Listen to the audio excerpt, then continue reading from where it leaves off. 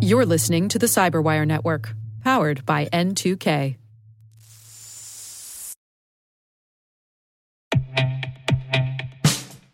And now, a message from Cyberbit.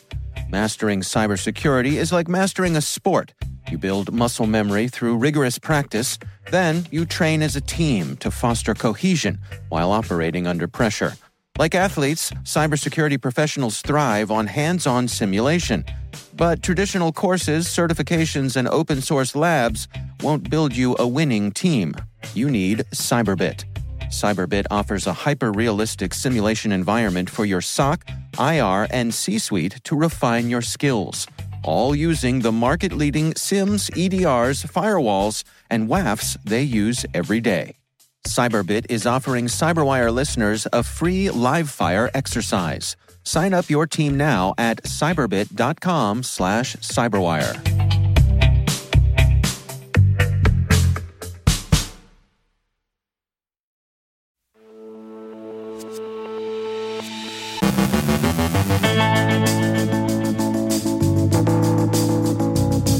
Emotet ups its game. COVID-19 small business grants as fishbait. Google Translate is spoofed for credential harvesting. Research on the Budworm espionage group. Kevin McGee from Microsoft shares why cybersecurity professionals should join company boards. Our guest is Chris Nickel from Okta with a look at identity shortfalls. And internet outages during missile strikes and the prospects of Russia's hybrid war.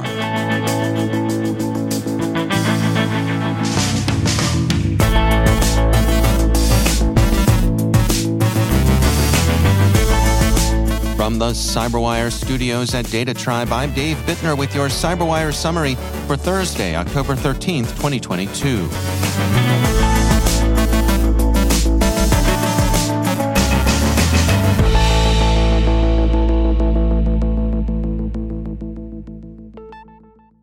ESET researchers tweeted yesterday that the criminal operators of Emotet have been improving their product's System Info module with changes that enable malware operators to improve the targeting of specific victims and distinguish tracking bots from real users. They've also changed the system attributes Emotet collects and reports back to its command and control. The new list includes processor brand, size of physical memory in megabytes, and an approximate percentage of it being in use. Inky has published a report on the use of small business grants as phishing lures. Scammers are impersonating the U.S. Small Business Administration to distribute phony grant applications hosted on Google Forms. The SBA has stopped accepting applications for COVID-19 relief, but the scammers are counting on their victims having overlooked that. The Google form asks the user to submit their personal and financial information, including their social security number, driver's license details, and bank account information. The usual marks of a scam are present, as well as Google's Report Abuse button and its customary warning, never submit passwords through Google Forms. Those last two don't normally find their way into phishing scams.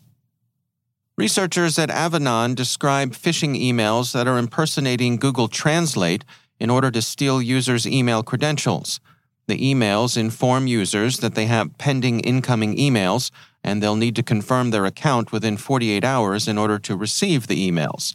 If the user clicks the links, they'll be taken to a phony Google Translate page with a login field. Avanan's researchers explain, in the background, you can see the HTML that goes into turning this site into a Google Translate lookalike. One of the JavaScript commands they use is the unescape function. This is a classic command that helps obfuscate the true meaning of the page. Further, when decoding the JavaScript, you'll see that the security service would see a bunch of gibberish. The phishing page looks fairly convincing, but users should note that the phishing page's URL looks very suspicious. Ending with translate.goog doesn't quite cut it. The Symantec Threat Hunter team this morning released research on the Budworm cyber espionage group. Budworm has recently been observed targeting a Middle Eastern government, a multinational electronics manufacturer, a U.S. state legislature, and a hospital in Southeast Asia. The group leverages Log4j vulnerabilities to compromise Apache Tomcat for installation of web shells. Budworm makes extensive use of HyperBro malware, often installed through DLL sideloading. This involves attackers placing a malicious DLL file where a legitimate one can be expected. The payload is executed when the application runs. Budworm has also been seen using CyberArk Viewfinity, an endpoint privilege management tool, to sideload. While HyperBro has been Budworm's primary choice recently, researchers have also observed the PlugX core plug Trojan in use. The group has historically targeted Asia, the Middle East, and Europe, but has now, for the second time, been linked to an attack on a U.S. target. Researchers say that the shift to U.S. targets could mean a directional change for Budworm. Also known as APT-27 or Emissary Panda, Budworm is generally believed to operate on behalf of the Chinese government, according to the Hacker News and others. According to Bitdefender, some areas of Ukraine experienced internet outages, mostly associated with power failures and physical disruption of communication links during Monday's Russian missile strikes. Bitdefender says, data from Cloudflare indicated a 35% dip in internet availability as multiple explosions caused power outages. Reuters reports that both electrical and communications services have largely been restored. Ukrainian officials credit Starlink with an important role in the swift recovery. The massive Russian cyber attacks, almost universally expected when Mr. Putin went to war against his smaller neighbor back in February, have not materialized. Apart from some early and quickly remediated successes with wiper malware in the opening days of the invasion, Russian offensive cyber ops have been largely confined to nuisance-level defacements and DDoS, some acts of physical sabotage against European infrastructure, followed by some recent dark musing by President Putin about how terrorism holds the globe's infrastructure at risk, have again elevated concern about the possibility of a destructive Russian campaign that this time around might actually work as advertised. Mr. Putin's remarks are playing a double game in a double narrative.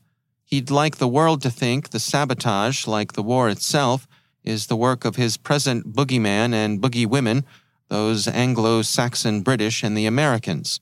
But he'd also like to remind the world that the sabotage could just as easily be Russian work, and that their pipelines, telecommunications, or power grids could be next.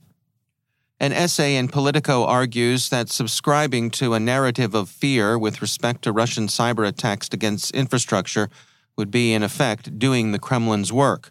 The essayists argue that energy infrastructure is an obvious target, but that the war so far has shown how effective cyber resilience can be in thwarting attacks. More to the point, there's the risk of disinformation and influence operations, creating the appearance of an effective threat where there may in fact be none in the offing. To some extent, the failure of the bears, fancy, cozy, energetic, the whole cuddly ursine tribe, to show up in a big way may reflect the same sort of underperformance seen elsewhere in Russia's military operations. The U.S. Deputy National Security Advisor for Cyber, Ann Neuberger, outlined Russia's record in cyberspace during the war at a Washington Post conference this morning. So, defense can work with preparation, cooperation, resilience, and resolution. Shields up.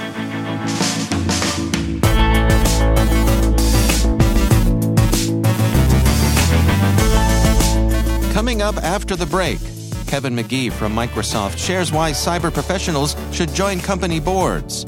Our guest is Chris Nickel from Okta with a look at identity shortfalls. Stay with us.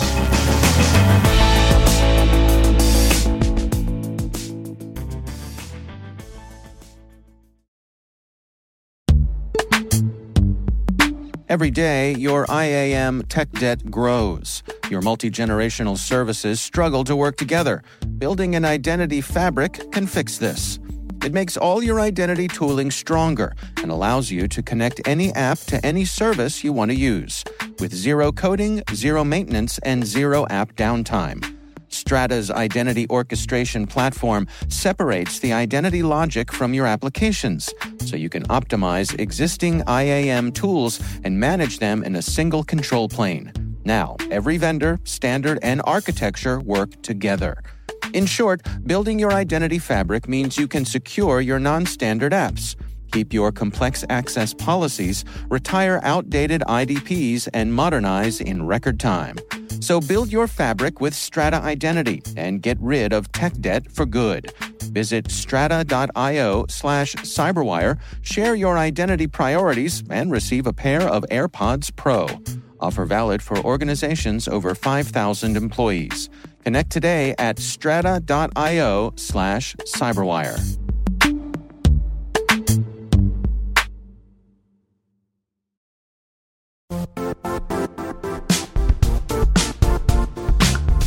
The IT world used to be simpler. You only had to secure and manage environments that you controlled. Then came new technologies and new ways to work. Now, employees, apps, and networks are everywhere. This means poor visibility, security gaps, and added risk. That's why Cloudflare created the first-ever connectivity cloud. Visit cloudflare.com to protect your business everywhere you do business.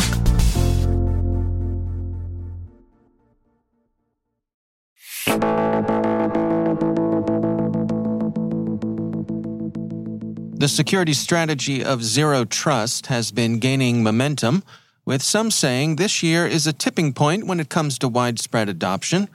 Security firm Okta recently published their 2022 State of Zero Trust report. Chris Niggle is Regional Chief Security Officer of the Americas at Okta, and I checked in with him for some highlights from the report.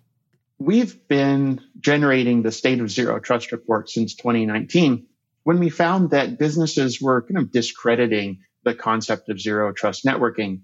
And what we saw was a real need for organizations to understand the importance of the adoption of this technology. Where are some of the common misconceptions that you see? Where is there an understanding gap here? I think the understanding gap is organizations see zero trust as another formative network change, where they need to make kind of a big bang change in how they're approaching security. And really, zero trust is a journey. It's something that we're all working towards and really is an extension of the changes that we're seeing in the security posture right now of moving from on-prem to cloud technologies. What were some of the key findings in the report that caught your eye? Some of the key findings in this year's report were really focused on a significant increase in adoption of zero trust networking across organizations. Most significantly, we saw a huge jump in the adoption of zero trust networking by our government customers, driven, I think, primarily to the zero trust memo that came out. We've also seen a significant change in the adoption for healthcare, which I think is a very important change given the importance of that sector to all of our lives. Where do you suppose we're headed here? I mean, it really seems like there's a lot of momentum behind this transition now. Dave, I think what we're seeing is that next step in adoption of cloud technologies. With the COVID pandemic, all organizations needed to make a very rapid change to different technologies, different capabilities to allow their employees to work from home. And with the zero trust adoption, we're now seeing organizations build the security controls back in that they need to have in order to make good use of those technologies. What is your response to folks who are still skeptical about the notion of zero trust? I mean, there are still folks out there who, when they hear the term, they kind of roll their eyes a little bit. The zero trust concept has definitely been a bit of a marketing buzzword over the last couple of years. And so my response to that would be to look at what the security needs are of your new working environment.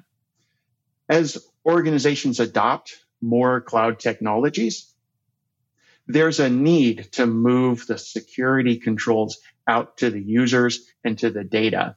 And if you approach it that way, you're still addressing a zero trust network model, but you're doing that in a way that's providing direct benefit to your employees and your organization right now.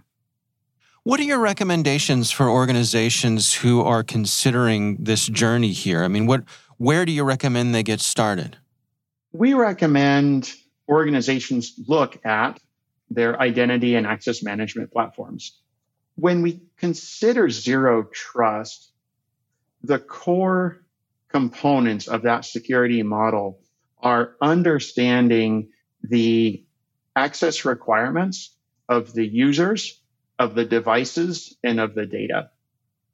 And so identity is a key part of both the users and the device aspects of those three pillars.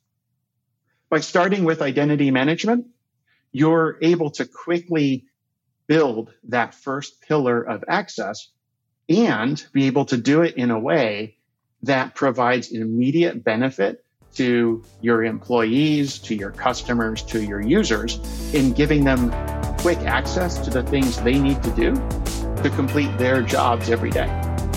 That's Chris Niggle from Okta.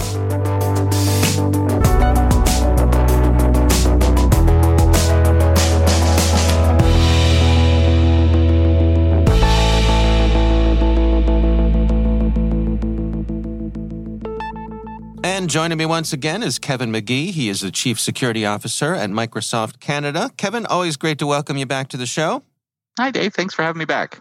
I want to touch today about the relationship between the cybersecurity pros and boards of directors, and specifically, those cyber folks getting a seat on the board. I know you have some thoughts on this.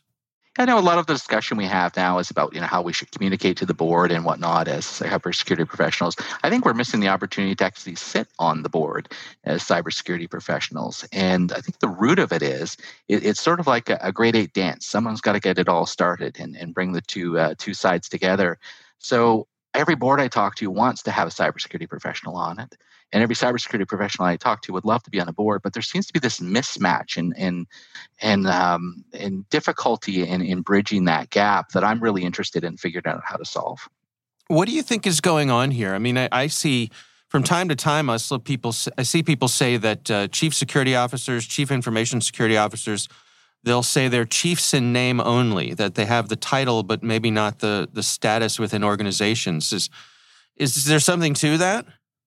Well, it doesn't even have to be the board of the organization you're on. In fact, I think it's better if you look at another alternative organization that you could be on a board of, either a charity or not-for-profit. And in Canada, hospitals have independent boards.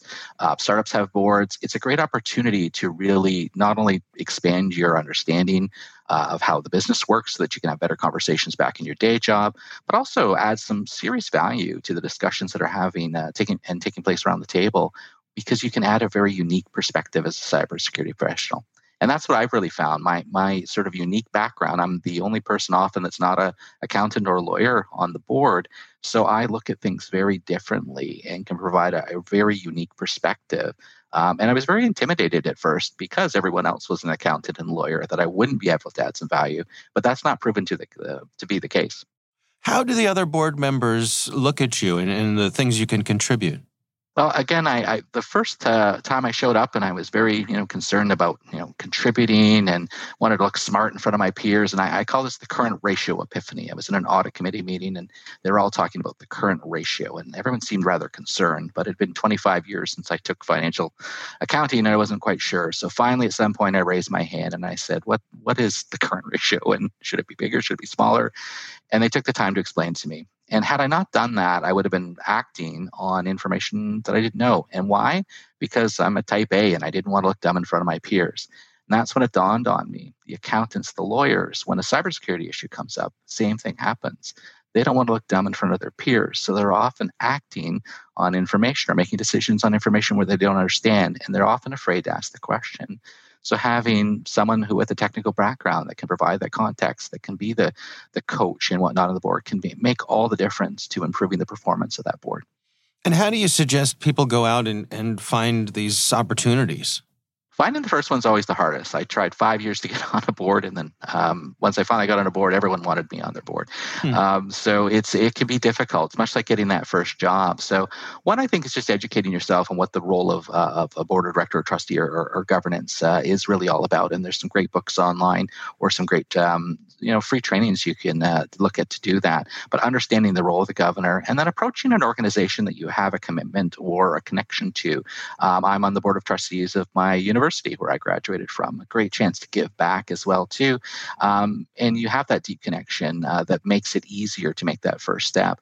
But really educating yourself and just going out and asking and seeing who really needs some help in those areas. Most boards have nominating committees, so finding out who the nominating committee chair, governance chair is, and having a coffee chat or a discussion with that person would be a great idea. Biggest thing is just don't be afraid to do it. Like I said, I was so nervous walking into that room. I would have nothing to add, and it turns out I have a great deal to add.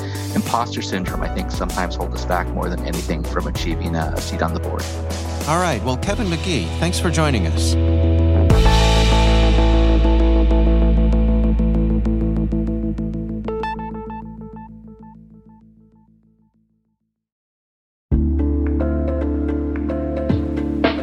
Are lengthy security reviews pulling attention away from your security program? With the largest network of trust centers, Vanta can help you streamline security reviews to win customer trust, save time, and close deals fast. Proactively demonstrate security by showcasing key resources like your SOC 2 or ISO 27001 and provide real-time evidence for passing controls. And when a security questionnaire is required, Vanta takes the first pass for you. Visit vanta.com/cyber to take a self-serve tour. That's vanta.com/cyber.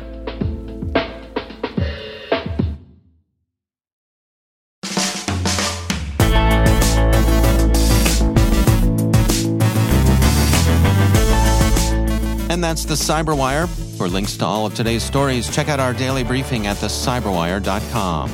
The Cyberwire podcast is proudly produced in Maryland out of the startup studios of Data Tribe, where they're co-building the next generation of cybersecurity teams and technologies. Our amazing Cyberwire team is Elliot Peltzman, Trey Hester, Brandon Karpf, Eliana White, Paru Prakash, Liz Irvin, Rachel Gelfin, Tim Nodar, Joe Kerrigan, Carol Terrio, Maria Varmatsis, Ben Yellen, Nick Valecki, Gina Johnson, Bennett Moe, Catherine Murphy, Chris Russell, John Petrick, Jennifer Iben, Rick Howard, Peter Kilpie, and I'm Dave Bittner. Thanks for listening. We'll see you back here tomorrow.